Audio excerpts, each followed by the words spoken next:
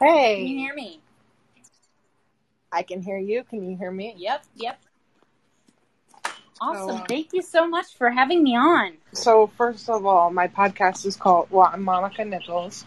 I've had this podcast for a couple of years now, but I kind of stopped because COVID hit and everything, just went down the drain. But, so originally I started it to talk about wildlife and everything, but I eventually want to expand, and I'll probably have a couple musical guests on and stuff like that. So, that would be a fun place to share stuff.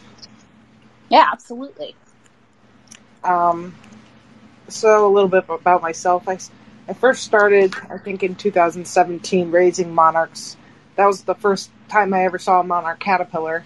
And my friend was raising them at the time. And so I gave her the caterpillars that I had and got to release them when they came out of their chrysalis, and then just got me hooked. And I think I raised something like, 70 or something that year. Yeah. That's awesome. And what about you? So, I'm Jamie, and I am a butterfly moth enthusiast. I've been raising butterflies for about, I would say insect, spiders, everything. I love bugs. But I've been raising butterflies specifically for about 4 years. And I am a biology pre-veterinary science major as well. And I started a lot like you. I started, I meant to start with monarchs, but kind of the swallowtails happened at the same time. My first season, they just showed up on my parsley plant, and I didn't even know I had a host plant for them. And it was like I was all gearing up for monarchs. So it was a wonderful experience, and then I was hooked. Awesome. Well, so I don't know how we want to start. I guess I'll start. Like I said, I started right around 2017 with monarchs, and I only had a simple pop-up enclosure and one of those bug cages that you use. Mm-hmm. And now I live on a farm in Connecticut, but I don't have any official setups, so that's what I was using, and I'm growing butterfly weed, which they absolutely adore.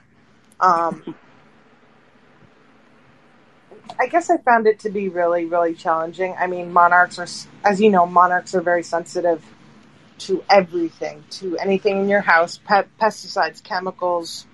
Yes. Everything. So you have to be really careful. They're very sensitive. So I forget how many I lost, but I lost quite a few. Some just failed to thrive. I mean, they do that. Some just don't make it for whatever reason. But at the end, I was able to release, I think, like 30, right around 30.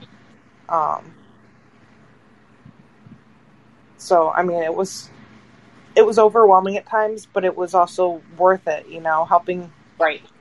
helping a threatened species, Right. Now, yes, actually, monarchs are not, and I kind of think this is important.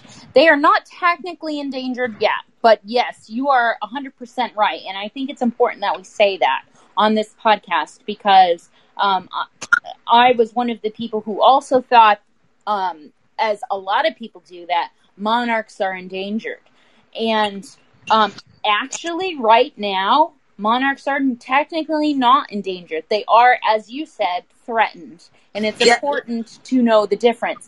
They are petitioned to be on the endangered list. Yes, absolutely. But they have not been, however, they qualify species to be technically endangered. They were petitioned for it, but it hasn't happened yet.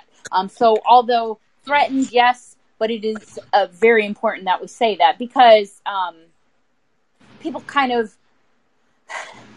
What's important is there are actual butterfly species that are on the endangered list, that are on the brink of extinction right now. And when people, really dive hard into raising moths or butterflies, and they do monarchs, which is kind of a good gateway, a gateway butterfly, I should say. They don't realize that they go so hard for monarchs, and that is wonderful. But let's not forget all the other butterfly and moth species that are actually on the endangered list. Yeah, threatened and endangered are two different words. Exactly. And I think a lot of people use them interchangeably. Yes. It's not technically true. Threatened. Right. They're in trouble. I mean, they could become endangered if nothing changes. They will become endangered. So it's important now to help prevent that. Yes. Which means planting native plants, planting plants that monarchs feed on. Stop using pesticides. Stop spraying weed killer and all that stuff. Yes, absolutely. I couldn't agree more. Increase habitat. Plant more plants. Absolutely. And yes, and you know what? You don't have to be, you can say, well, monarchs might be really easy, and I don't know anything about the endangered, the ones that are technically endangered and stuff. That's cool. Look up the host plant for these endangered species and plant the host plants, because one of the huge reasons why these actual moth and butterfly species are on the endangered list is because their host plants are gone. They're not around. If they don't have the correct host plant, then they cannot lay eggs on there, and their caterpillars cannot thrive because they do not have the host plant. So, you don't have to, you can be awesome and raise moths and raise monarchs, or swallowtails, which tend to be easier, or like you said, moths humongously. But it is essential, plant habitat that totally helps. The wild blue, God, I don't know off the top of my head, but there's a blue butterfly, a little blue and an azure maybe. I don't think it's the azure butterfly, but it's like a blue. I think it starts with a K. But yeah, I mean, I'm really glad you brought that up. I'm glad you said threatened, because if there's an opportunity to clear that, and it's not just someone who isn't a butterfly enthusiast. There are many butterfly enthusiasts that are raising hundreds and hundreds of monarchs every year because they believe that the monarch is actually endangered. And it's important to know the difference between threatened and endangered, and how we can best accommodate for that, and how we can boost their numbers. And it isn't 100%, raising thousands of butterflies. It's planting habitat. No, but I guess I can see everybody else's point of view, because, I mean, I don't know if anybody knows, but milkweed is actually poisonous to cattle and horses. Yes. So obviously farmers are not going to want that in their fields. But I think, and I've started seeing it along the highway, that the states have been kind of leaving that milkweed, butterfly weed alone. So, which is a good start. Yes, I would say, especially in Pennsylvania. Common milkweed, which is native in Pennsylvania, where I live right now, is incredibly abundant on roadsides and on the highways. Common milkweed is everywhere, and it's really good to see that. Okay, so do you want to tell us about your experiences raising monarchs? Sure. So my experiences. So as I mentioned, I just kind of got into raising monarchs, and knowing that finding out that it was as easy as planting milkweed, and that I would probably get some monarchs in my backyard and have some eggs to raise. And then I accidentally ended up also raising swallowtail butterflies at all. And my experience is just, it's very positive. It is a lot of upkeep. It is more upkeep than people imagine. And I also think it's very important to know. I mean, that depends on how many you raise. It's important to know that you really shouldn't take in every single egg that you find, because with the numbers that monarchs specifically lay, they can what's called egg dumping. You might have a couple plants of milkweed in your yard, and they can egg dump, and I mean, all of a sudden you can have 80 some, 90 some eggs, and people take in all these eggs because they want to save it all.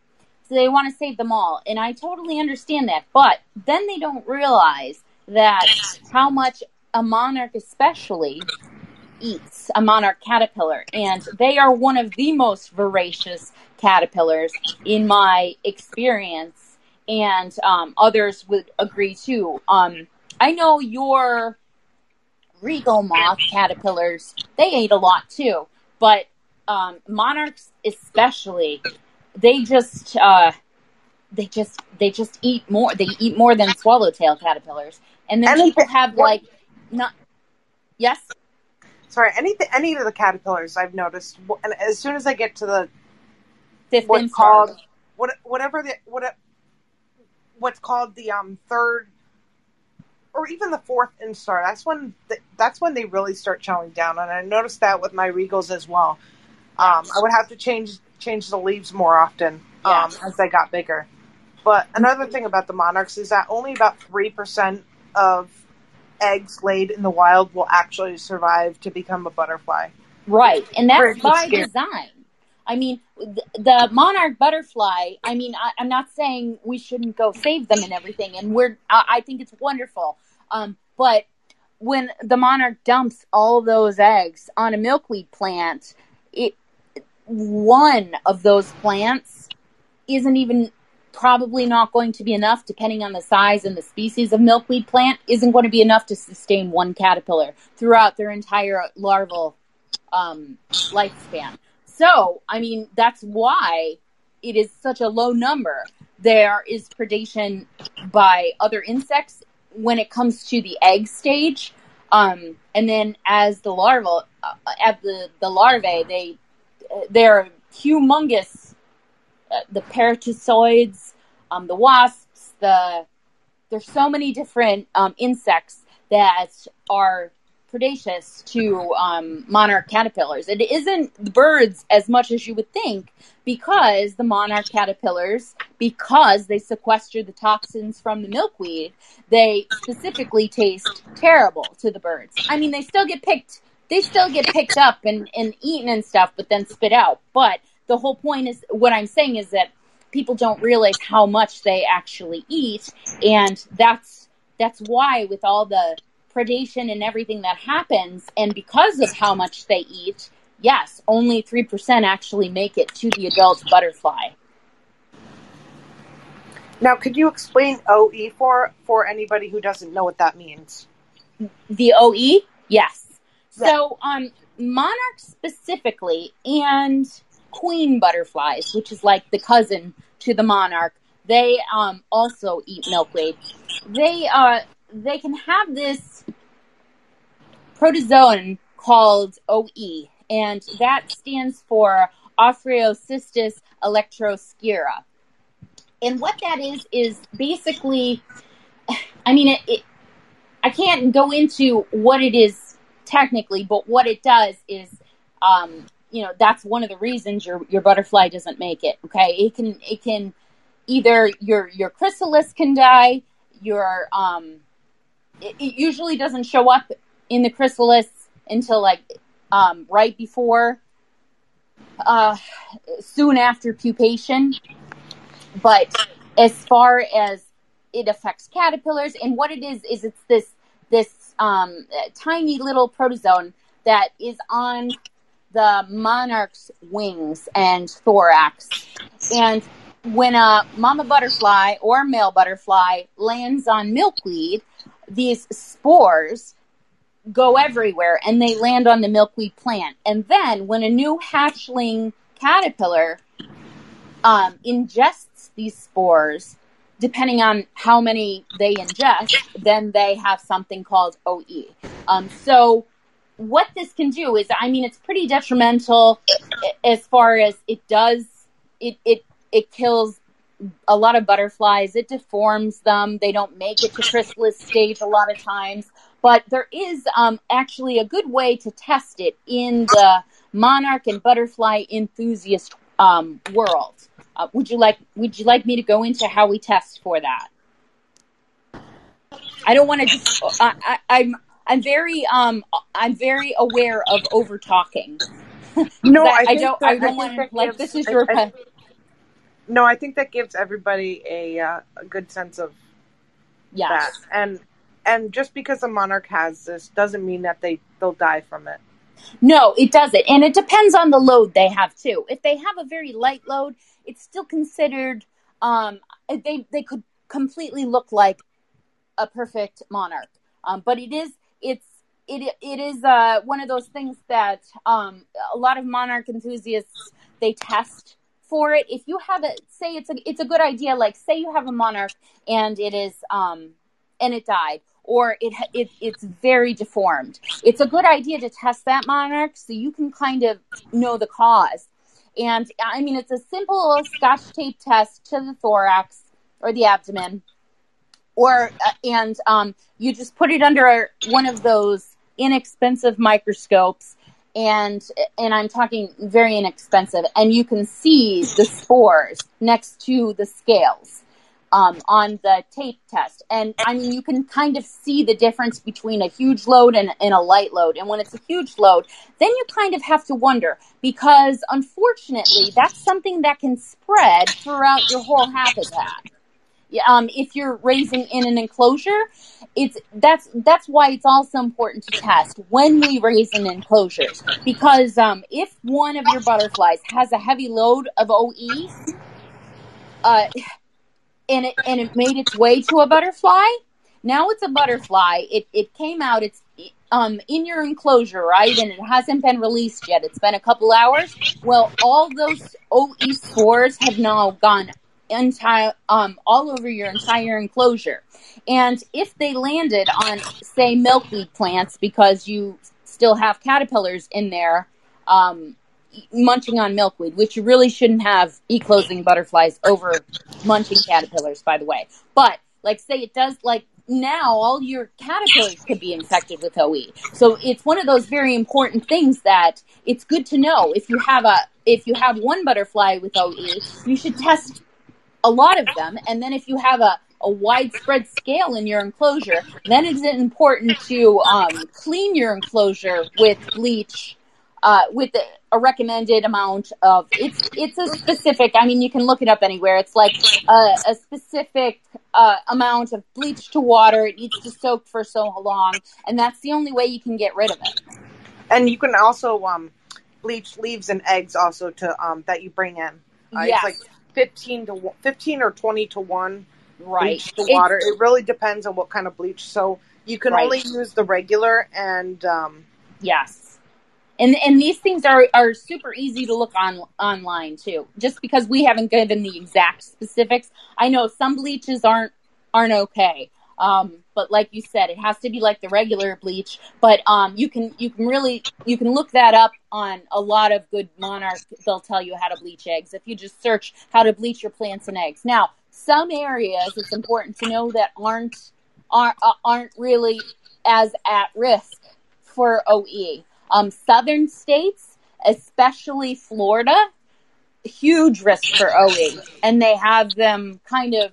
It's like it's one of the biggest detrimental things down in Florida to Florida monarchs. Like I said, it doesn't mean they're going to die, but it's one of those things that is bad if it's spread all over. And that also has to do with in Florida, what is native to them is actually tropical milkweed.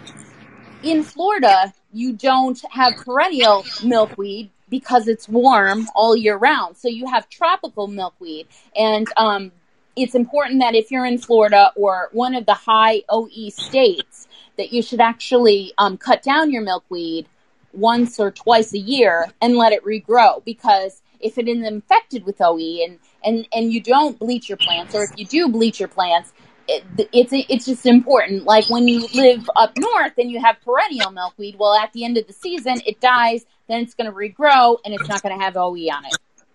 Right. In my experience, I've in like the past 4 years of me doing this and testing butterflies. And again, this is specific to monarch and queen butterflies. Other butterflies don't get this. Okay, so you don't have to worry about OE. There are tons of things you can worry about, but OE is specific to milkweed butterflies. I've only come across maybe 4 butterflies that had OE, and they were pretty light load. One of my very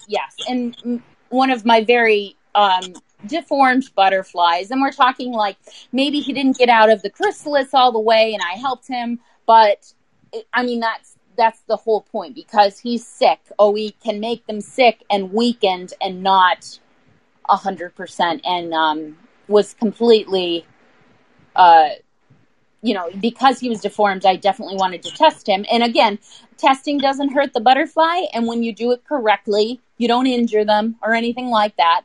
And you do a quick test, and then you find out, and yes, he was actually pretty loaded. But he was the only one, and I took the proper precautions. It's pretty much common in the enthusiast world to bleach your enclosures from brood to brood anyway. You don't usually reuse the same enclosure without giving it a thorough disinfection, because one group could have it and the other couldn't, and you don't want to transfer that. And now I think I want to cover a kind of a sad topic. I've had to do this. Euthanizing a sick or dying butterfly or caterpillar. Yes. How do you handle that? I know different people have different methods. Yes. So I choose the freezer method. I choose the freezer method because, first of all, I think it's important that we do address the topic that, do butterflies feel pain?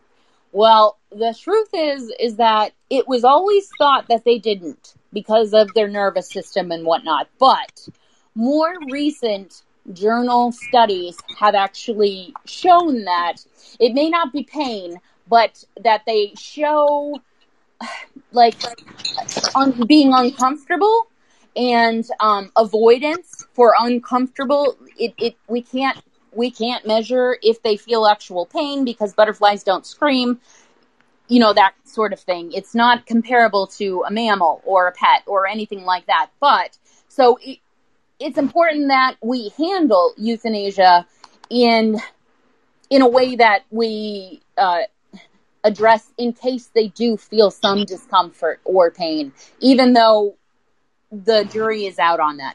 But more recent studies, it's important to know that recent studies do show that butterflies feel a little more than we think and do show, being uncomfortable. So I choose the freezer method. And you can also choose to put the butterfly in the fridge first and what it does is a colder climate will calm the butterfly down and start to slow them down, because butterflies are not active in cooler climates. In fact, when you release your butterfly, it's important that it should be at least 55 degrees Fahrenheit outside. If it's cooler than that, then you don't want to release the butterfly yet, because he's not going to be able to fly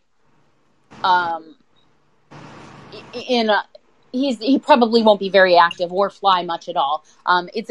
They really slow down in cold temperatures. So some people put them in the fridge for a little while just to calm them down and get them kind of used to the cold, and then they stick them in the freezer. And it's pretty much, in a non-scientific way, what's known in the community, it just basically puts them to sleep. They get so cold, and it's not supposed to be uncomfortable, but they do get so cold that they just go to sleep and they never wake up. And that is what's viewed as the humane way to euthanize butterfly. I also know people that in the community that do the quick stomp method, and while it is 100%, I would say it is, well, it's humane because it's very quick. It is literally done in an instant, and that's it.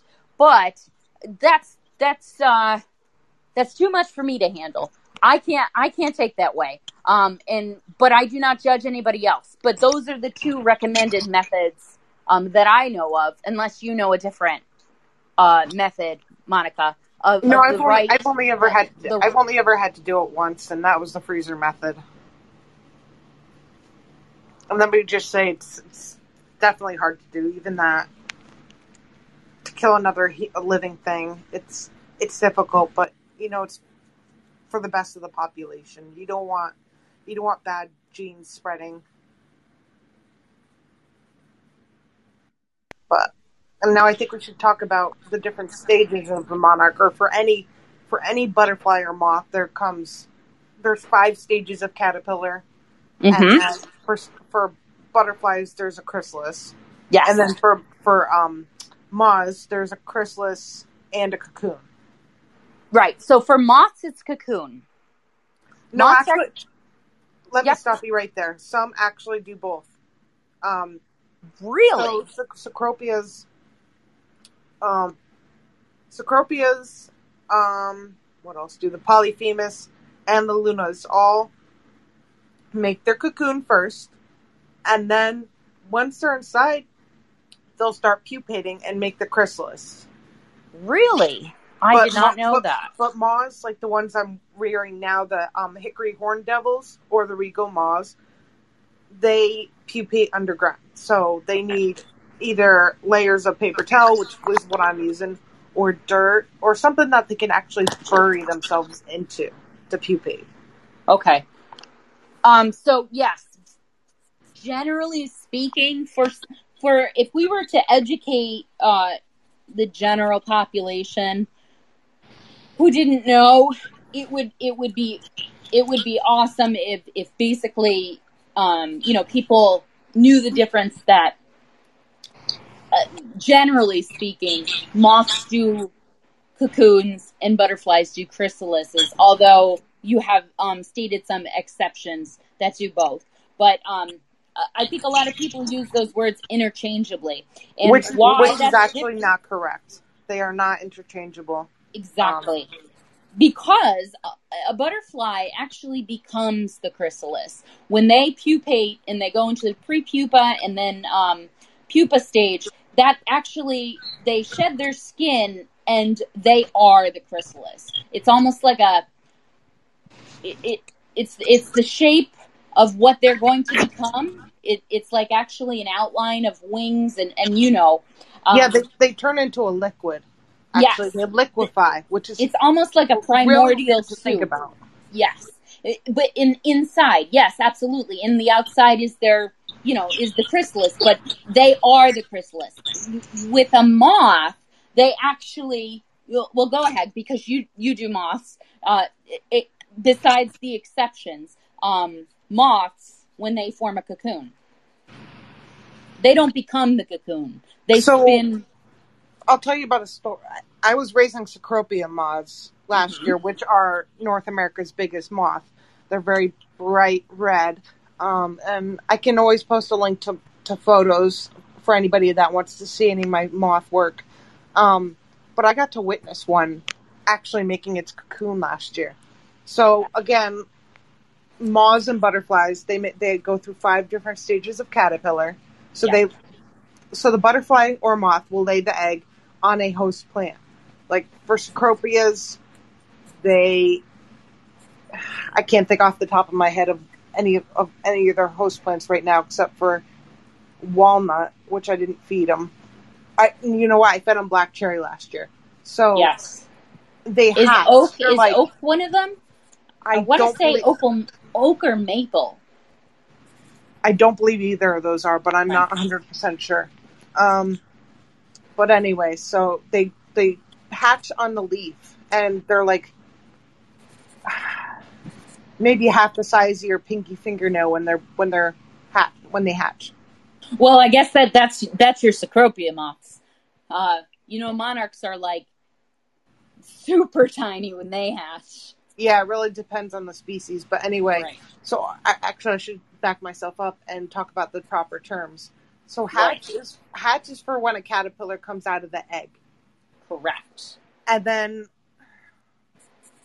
it's like every week or something.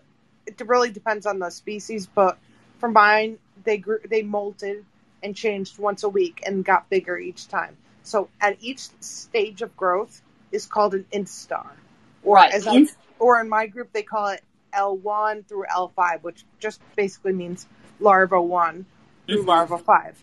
Right. They're So, just the stages in between moltings. and so when they're molting, they'll stop eating. They'll usually wander off by themselves and just stay still. So you'll see them still for like a day or two. So don't worry, don't mess with them because they have attached their silk and they are shedding their exoskeleton to get bigger. So that's very important not to disturb them whatsoever. Yes, you can ultimately cause their death if you disturb them during molting. So like I said, they'll go through 5 different stages. Starting instar 1, starting from their hatching. As soon as they come out of that egg, that's instar 1. Correct. And then they'll just get bigger and bigger. Some species get to be the size of your hand, like the regals. The regals are like, are they the biggest caterpillar? They actually might be the biggest caterpillar, at least in North America. They're not the biggest moth. They are. No, they're not the biggest moth, but the caterpillars right now, it's at instar 5, are about the size of my hand. They're very, very. I want to say, yeah, I don't know off the top of my head, but I'm pretty sure they're one of the biggest, if not the biggest, at least in North America. So anyway, I got to see one of my Cecropias last year make his cocoon. So I had a whole bunch of leaves in the enclosure, and I knew they were getting to that point. I couldn't tell quite when they were going to do it, but I was out taking pictures. I had taken them out, and I was photographing them.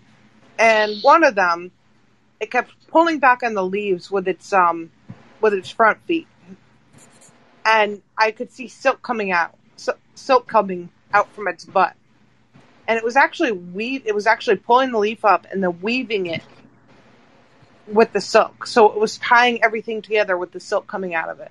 Correct. Which was amazing. I mean, they are silk moths for a reason. Right. But I got to see him starting his chrysalis and seeing him contort his body. So now these 3 or 4 inch caterpillars are bending themselves in half to fit in this cocoon. It's really amazing. It is amazing. And then once that cocoon hardens, they will start to form that the chrysalis inside.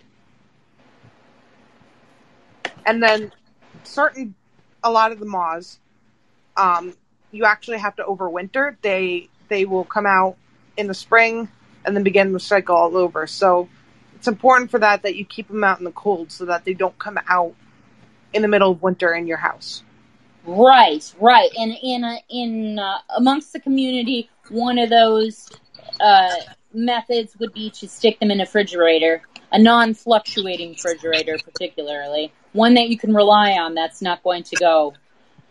But a lot of people do that. I've done that with my swallowtails. It depends. Swallowtails can have a diapause if they're the generation that is right before the weather gets cold.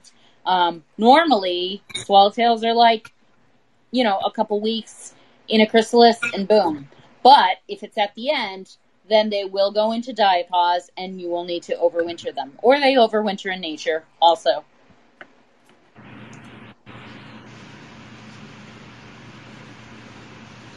So monarchs are not like that.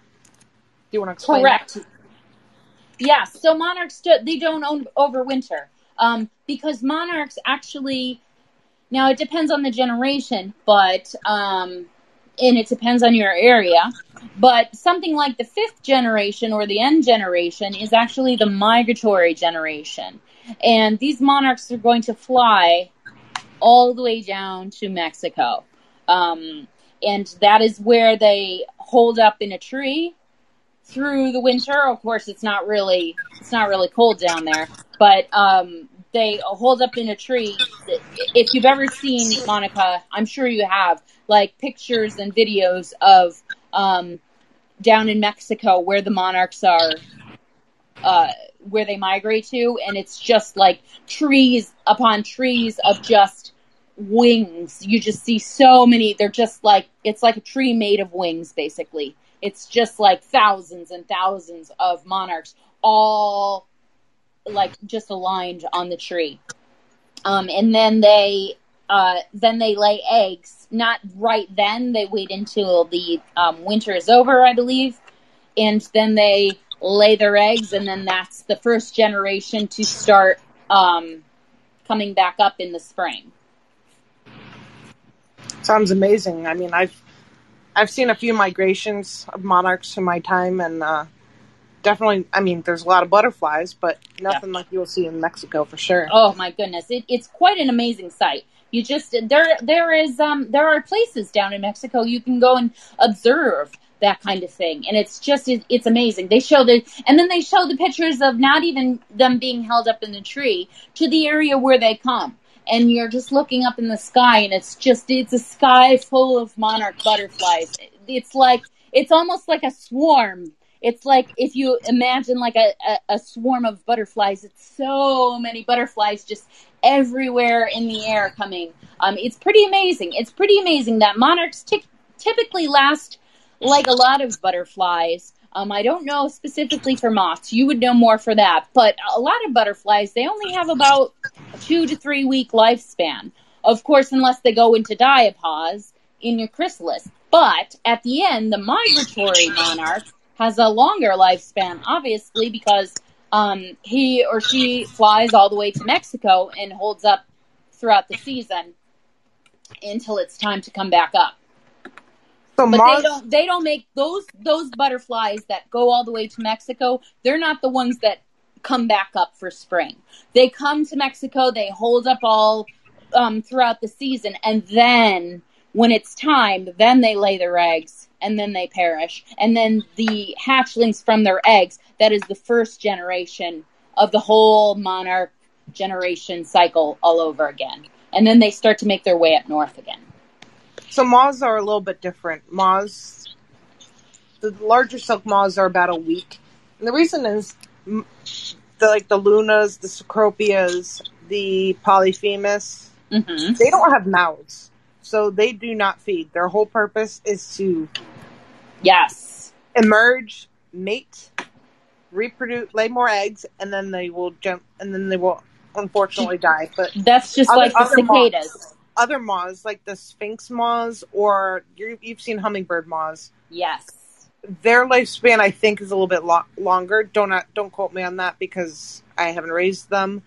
But they do have mouths, so you'll see them eating the nectar out of your flowers. Right.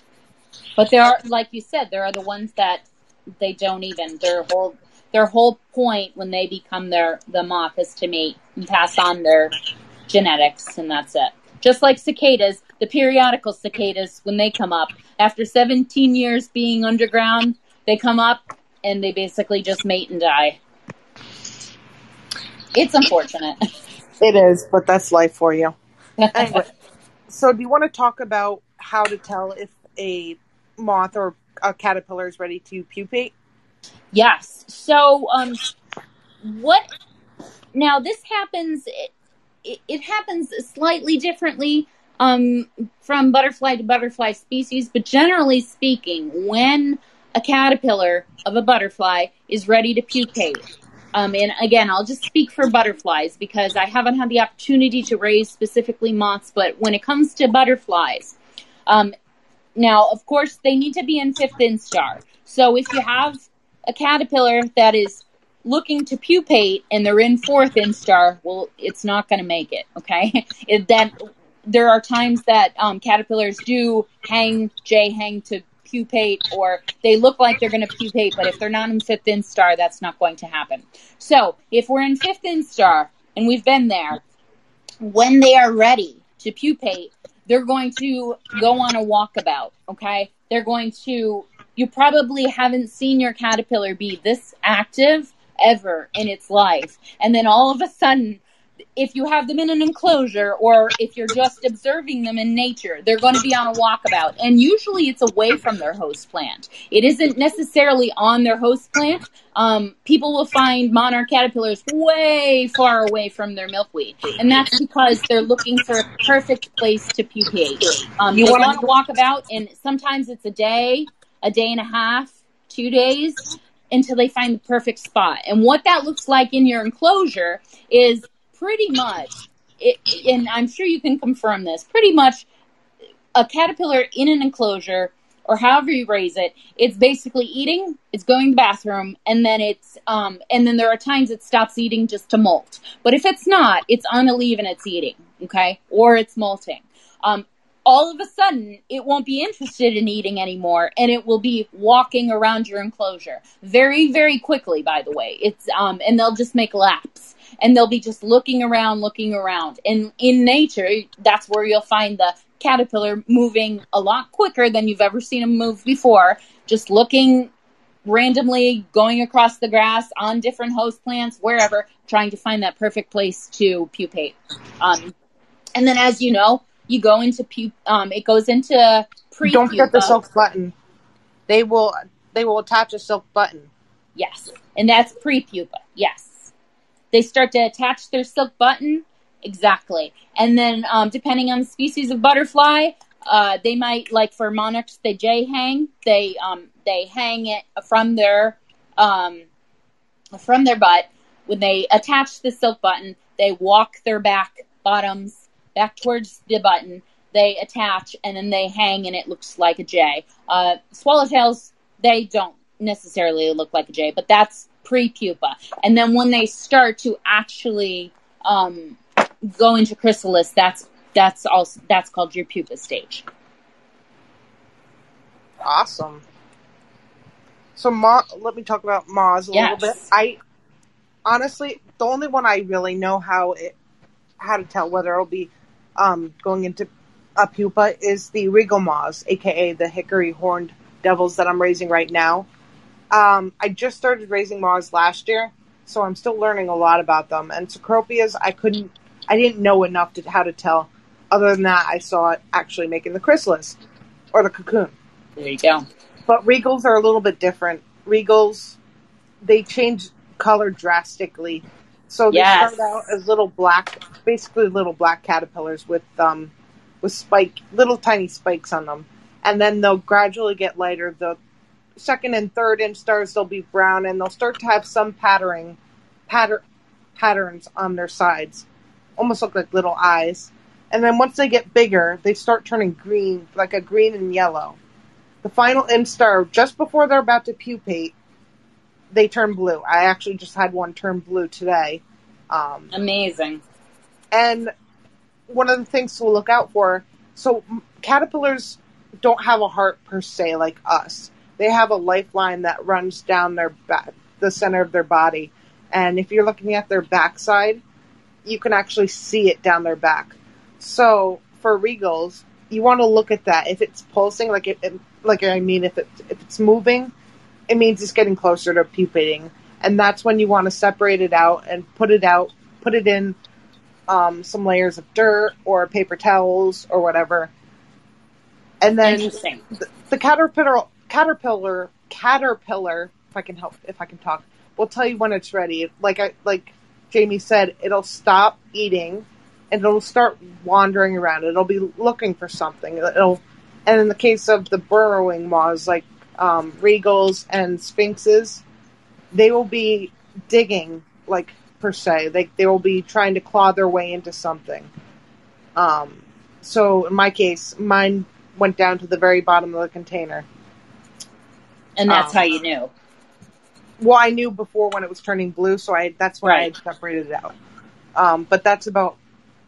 But they don't, but now you can clarify. They don't go down to the bottom. Do they go to the bottom of the container otherwise? It's only when they are looking to pupate? They'll attach themselves to leaves if they're not ready to pupate. They'll eat and... But this one was showing no interest. He just wanted to walk around, so that's kind of the case. That's how you knew. Yeah. Yeah, well, now I have to mention with swallowtail butterflies, or for swallowtail caterpillars, rather, a very interesting thing with them is right before they pupate, they purge. It's called purging. And they empty the entire contents of their stomachs out. And you can also tell that a caterpillar is getting ready to pupate and go on their walkabout when you see the purge. And you'll know it when you see it in an enclosure. It's a big amount of defecation, of frass from your caterpillar. It's huge. And then you're like, oh, that's it. They purge. They empty all their stomach contents, and then they go on their walkabout looking for pupation. Monarchs don't do that. But yeah, that's another fun thing with swallowtails. The moths are supposed to do that, but I haven't seen it out of this one yet. So I'll keep checking. And it takes a little bit longer than it does for a butterfly to pupate.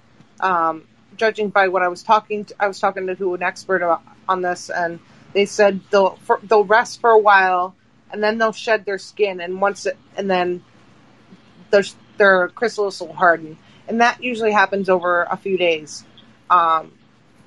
So at this point, the purge could happen tomorrow, but that's all I know on this subject anyway. I don't know if there's anything else you wanted to add.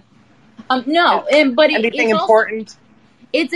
Well, I would say for someone who was just getting into raising butterflies or moths, for butterflies specifically, when they form their chrysalis, they're extremely vulnerable for 24 to 48 hours. Meaning, say you want to move their chrysalis to somewhere else because maybe they formed a chrysalis on a zipper, or on the inside of your enclosure, or maybe it's on top of another chrysalis, which they've done before, swallowtails do, or maybe it's a very inconvenient area and you're worried about their safety.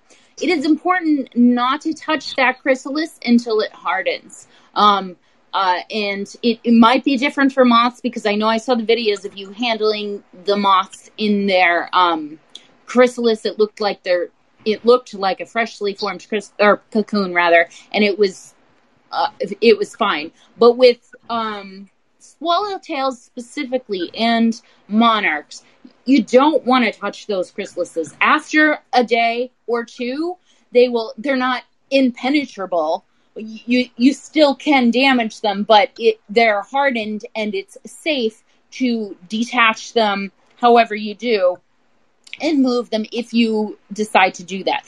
But a good rule of thumb for butterflies, and for the specific ones I'm talking about, again, it could be different for moths, is not to touch the pupa stage for at least, after they fully form their chrysalis, give it 2 days, because we've all had accidents where we accidentally bumped that chrysalis that just formed, and unfortunately, like you said, it's just a bunch of goo in there, and the outside is soft. It's very, very soft. So if they fall, they will damage, and then they'll be leaking hemolymph, which is basically like, it's the fluid that caterpillars pump through their bodies because they don't have blood, they have hemolymph instead. It's pretty much, depending how bad they fall, but it's almost, a lot of times it's fatal. It's really hard to come back from that. So if you're thinking of moving your chrysalis, or you see a chrysalis in nature and you just give it a very light touch, if it's still moist or very, very soft, leave it alone. Leave it alone for 2 days. And a good rule of thumb is to just try and keep the other caterpillars away from it, because caterpillars are very curious. They will climb on top of each other. And in certain cases, they have been known to take nibbles out of the other chrysalises. Exactly. And this happens because a chrysalis is going to smell like, well, it depends on what it's eating, but it's going to smell like a host plant. From what I've heard, they smell like monarch chrysalises. They smell just like milkweed. And if you have caterpillars in your enclosure that are maybe curious, maybe you don't have a lot of food in your enclosure right now, and they're looking for food, they're going to see the chrysalis, and it's going to smell like milkweed, and they might take a nibble, and then they'll be like, oh, this isn't what I'm looking for, but the damage might be done at the time. And usually these cases, though, Monica, it's important to note that these cases where the other caterpillars are walking on them, because caterpillars have these tiny, well, monarchs specifically, have these tiny little hooks on the bottom of their feet. And when they walk across a freshly pupated chrysalis, they actually make these tears in the chrysalis. And again, bacteria can get in, even if it's not enough to cause any kind of fluid loss, bacteria can get in, and, you know, your butterfly will never happen. So in these cases, though, what happens is usually if you have an overcrowded enclosure, if you have too many caterpillars in there, then those are the times where sometimes they're just on their walkabout, right? They're just looking for a place to pupate. But because everything's so crowded, yeah, they'll walk over a freshly molted chrysalis, and then there are times where they're not ready to pupate yet, but they're hungry, or they're just curious and it smells like their host plant, and they take a bite. A lot of these times it's because people have overcrowded enclosures. So it's important to not have too many in a specific enclosure according to how big your enclosure is. Overcrowded enclosures and not having an adequate food supply, because in nature, that's not really what happens. Pretty much when it comes down to, by the time the caterpillars that are going to survive up to 5th instar, there's not nearly as many, because a lot of them have been picked off with predation. So then they're there, and if there wasn't enough food to go around, the other ones have already died off. When it's an enclosure, you know, you have all these caterpillars that have been given the best chance at life, and they've been protected from predation, and maybe their leaves have been bleached and all that stuff, and they have the best shot. But now you have all these caterpillars in an enclosure. You know what I mean? Yeah, and also to make sure that you have them in a container or whatever the term is, that they can climb up on and not risk falling off on. Like a parasitoid proof mesh enclosure. Yes. I don't mean that. I don't mean just like that, but don't put them especially when they're closer to becoming a chrysalis. Don't have them in a glass or plastic container, because if that butterfly falls out of the comes out of the chrysalis and falls, it's not going to have anything to climb up to, and that'll lead to wing deformities. Exactly. And just like you said, like a caterpillar, they can climb up a glass enclosure, the inside of a glass, no problem. But when they form into a butterfly, their feet are completely different, and it's a lot harder. Butterflies can climb up mesh enclosures, but they can't scale glass. They can't scale plastic. So it's important. You're right. Maybe it made its chrysalis in your big mason jar, and that's all well and good, but it needs to not. It shouldn't be like that when it ecloses. Correct. Because like you said, because when they eclose, also probably a good thing to mention, when they eclose or emerge from their cocoon or chrysalis, depending on what species, it's important to note that their wings are going to be way smaller, okay? And that's because their abdomen is full of this fluid, and this fluid gets pumped from their abdomen to their wings. It's like inflating their wings. They inflate their wings with fluid. And right when they first emerge from their chrysalis or cocoon, that's when their wings are very soft and malleable, and they need to dry, in a sense, and be pumped with fluid and then dry. In that time, if, say, they fall, and once they start pumping their wings, there's no turning back from that. If, say, they fell into a glass, or they fell into the side, or, say, underneath a paper towel or in the corner of a tank, and couldn't right themselves to where they could spread out their wings, then unfortunately their wings will dry like that. There's nothing you can do people are always like, can I do something? Like, if their wings are fully dry, there's nothing you can do. You can't iron the butterfly's wings straight. If it has a crease, because it had a crease when it was super soft and malleable and was being pumped with fluid, that's another crucial thing. That's why you shouldn't really let butterflies come out of their chrysalis or cocoon in a jar. That's also a good rule of thumb, because if they don't have enough room to expand their wings, then that can absolutely lead to wing deformities. So I'm glad we mentioned that too. Unfortunately, sometimes people don't see, if they have butterflies in enclosures, they don't see when they come out of their chrysalis. And unfortunately, they come out and maybe they were weak, or maybe they just got stuck, or something happened where they came out and they fell and they couldn't find an area to climb onto. And they ended up pumping their wings on the bottom, and it's just not enough room, or it's not conducive to their wings being inflated with, inflated is probably not the word to use for liquid, but you know what I'm trying to say, with the liquid. And if they don't have the room, and then once their wings are dry, that's it, unfortunately. And if they can't fly, well, then they can't fly. That's the whole point, right? To release the butterfly or moth so they can fly and enjoy the rest of their lives.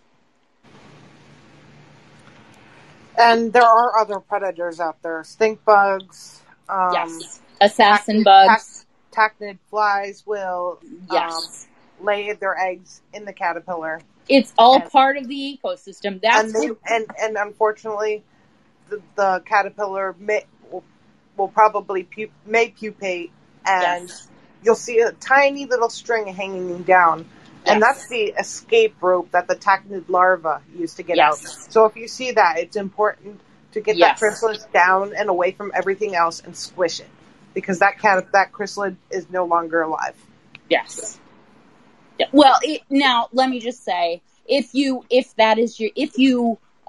want to, we can't. I don't want to push it on people that they need to squish it, because there are people out there that believe that, a tachnid fly is part of the ecosystem. So, I don't mean squashing the chrysalid, because it is no longer alive. You're right. Yes. Because I know people are very quick to squish anything that is okay. I'll give you an example. For swallowtail butterflies, one of the common parasitoids is the Trogus pennator wasp. Sorry, I get all excited and I speak super quick. But so that wasp, it lays an egg inside of the caterpillar, okay? When the caterpillar is in the larval stage. Then the caterpillar goes, and it's only one singular egg, and then a caterpillar goes and makes its chrysalis. And then, at about the time you're expecting your swallowtail to come out, instead, there's a hole in the chrysalis, and this very cute red-looking wasp comes out instead.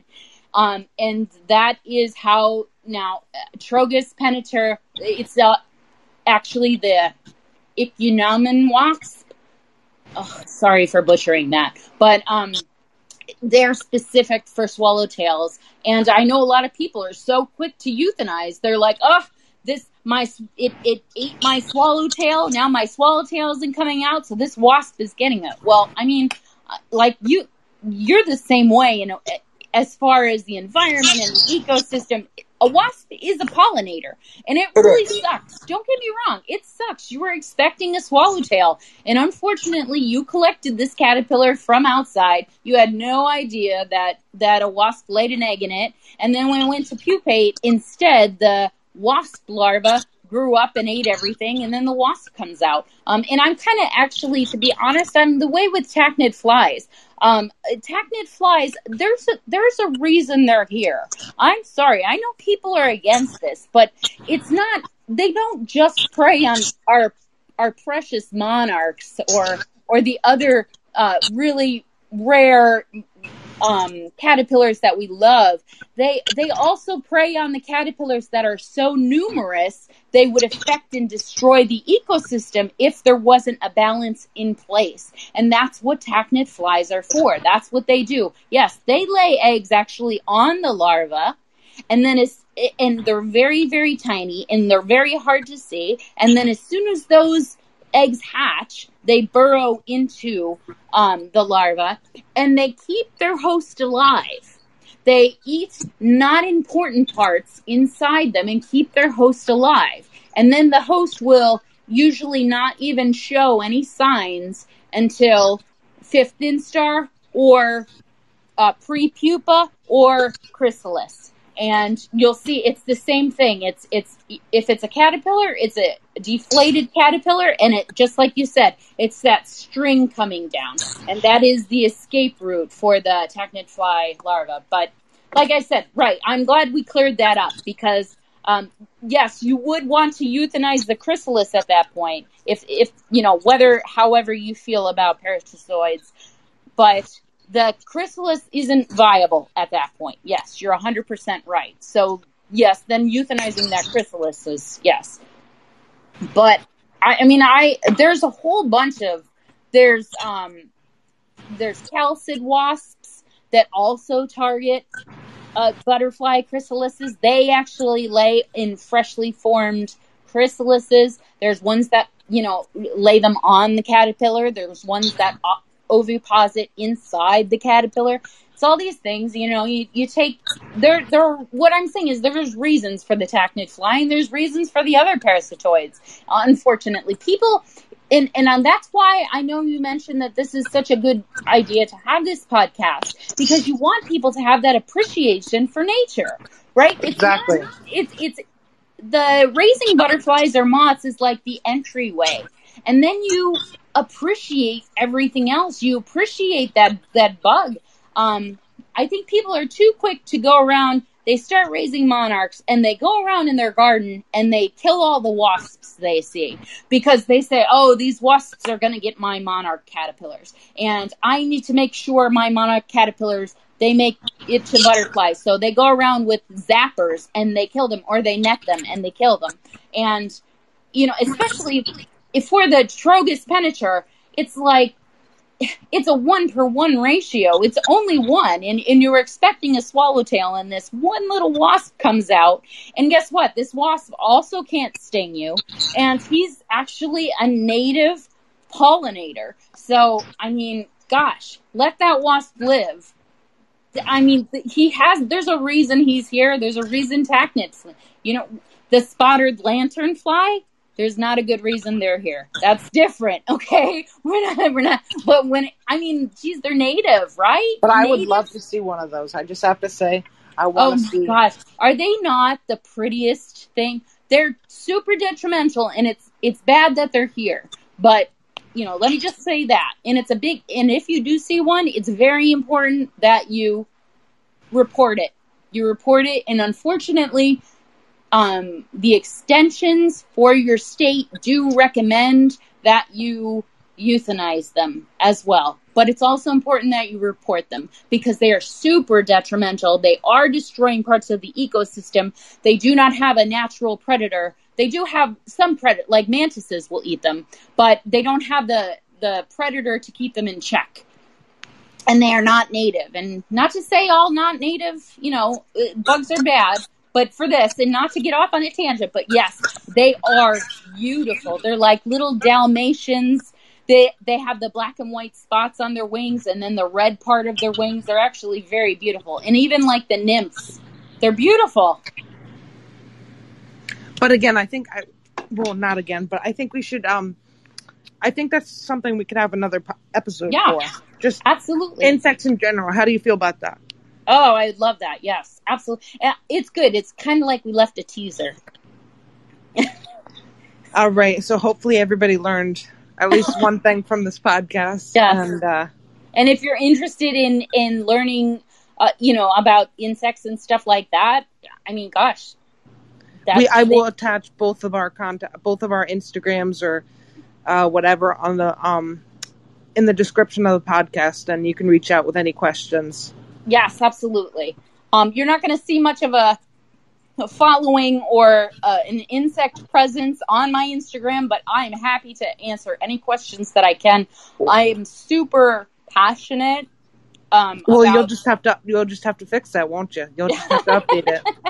right. I'm super passionate about conservation and just bugs, insects, spiders, all that in general. And I love having that, like I said, that gateway experience that I appreciate everything so much more because I raise caterpillars, because I raise the butterflies. And it's a great way to segue into other parts of nature. And then you can get passionate about everything else and figure out what you really, what you really love.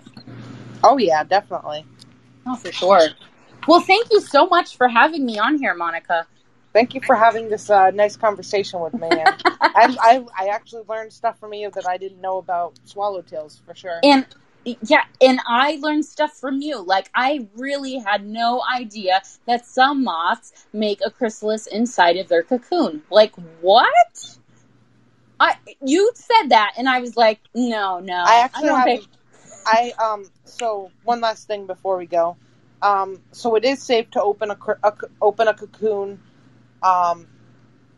So they say leave the cocoons and chrysalids outside until May 1st at the earliest, and then it's safe enough to open the cocoon after that date because they will be emerging soon. But I did get a video of opening the cocoon and seeing the chrysalis. So I do have tangible proof, but. Oh wow, that's awesome! Oh well, you're talking about the species that do both, right? The correct. chrysalis and the right. Don't go to. around opening chrysalises of butterflies. Don't do that. You will kill them. But with these ones, yes, that is awesome. And I know you would. I know, and you wouldn't speak of anything on here unless you had tangible proof, unless you were very fully informed on that. So I know you're not spreading lies. Just remember, don't open a chrysalis. Don't open the chrysalis. Open the cocoon that looks like dried leafy material. If you're sure that they're one of the moths that do both, right? Because I would say it would probably be detrimental for a moth that just regularly spins a cocoon and doesn't have a chrysalis inside. Yeah. Yeah, sure. Probably. There are exceptions. Just Google it. But again, thank you for joining me tonight, and thank you for having you on again. Absolutely. Bye, guys. I hope you tune in soon. Have a good night, everybody.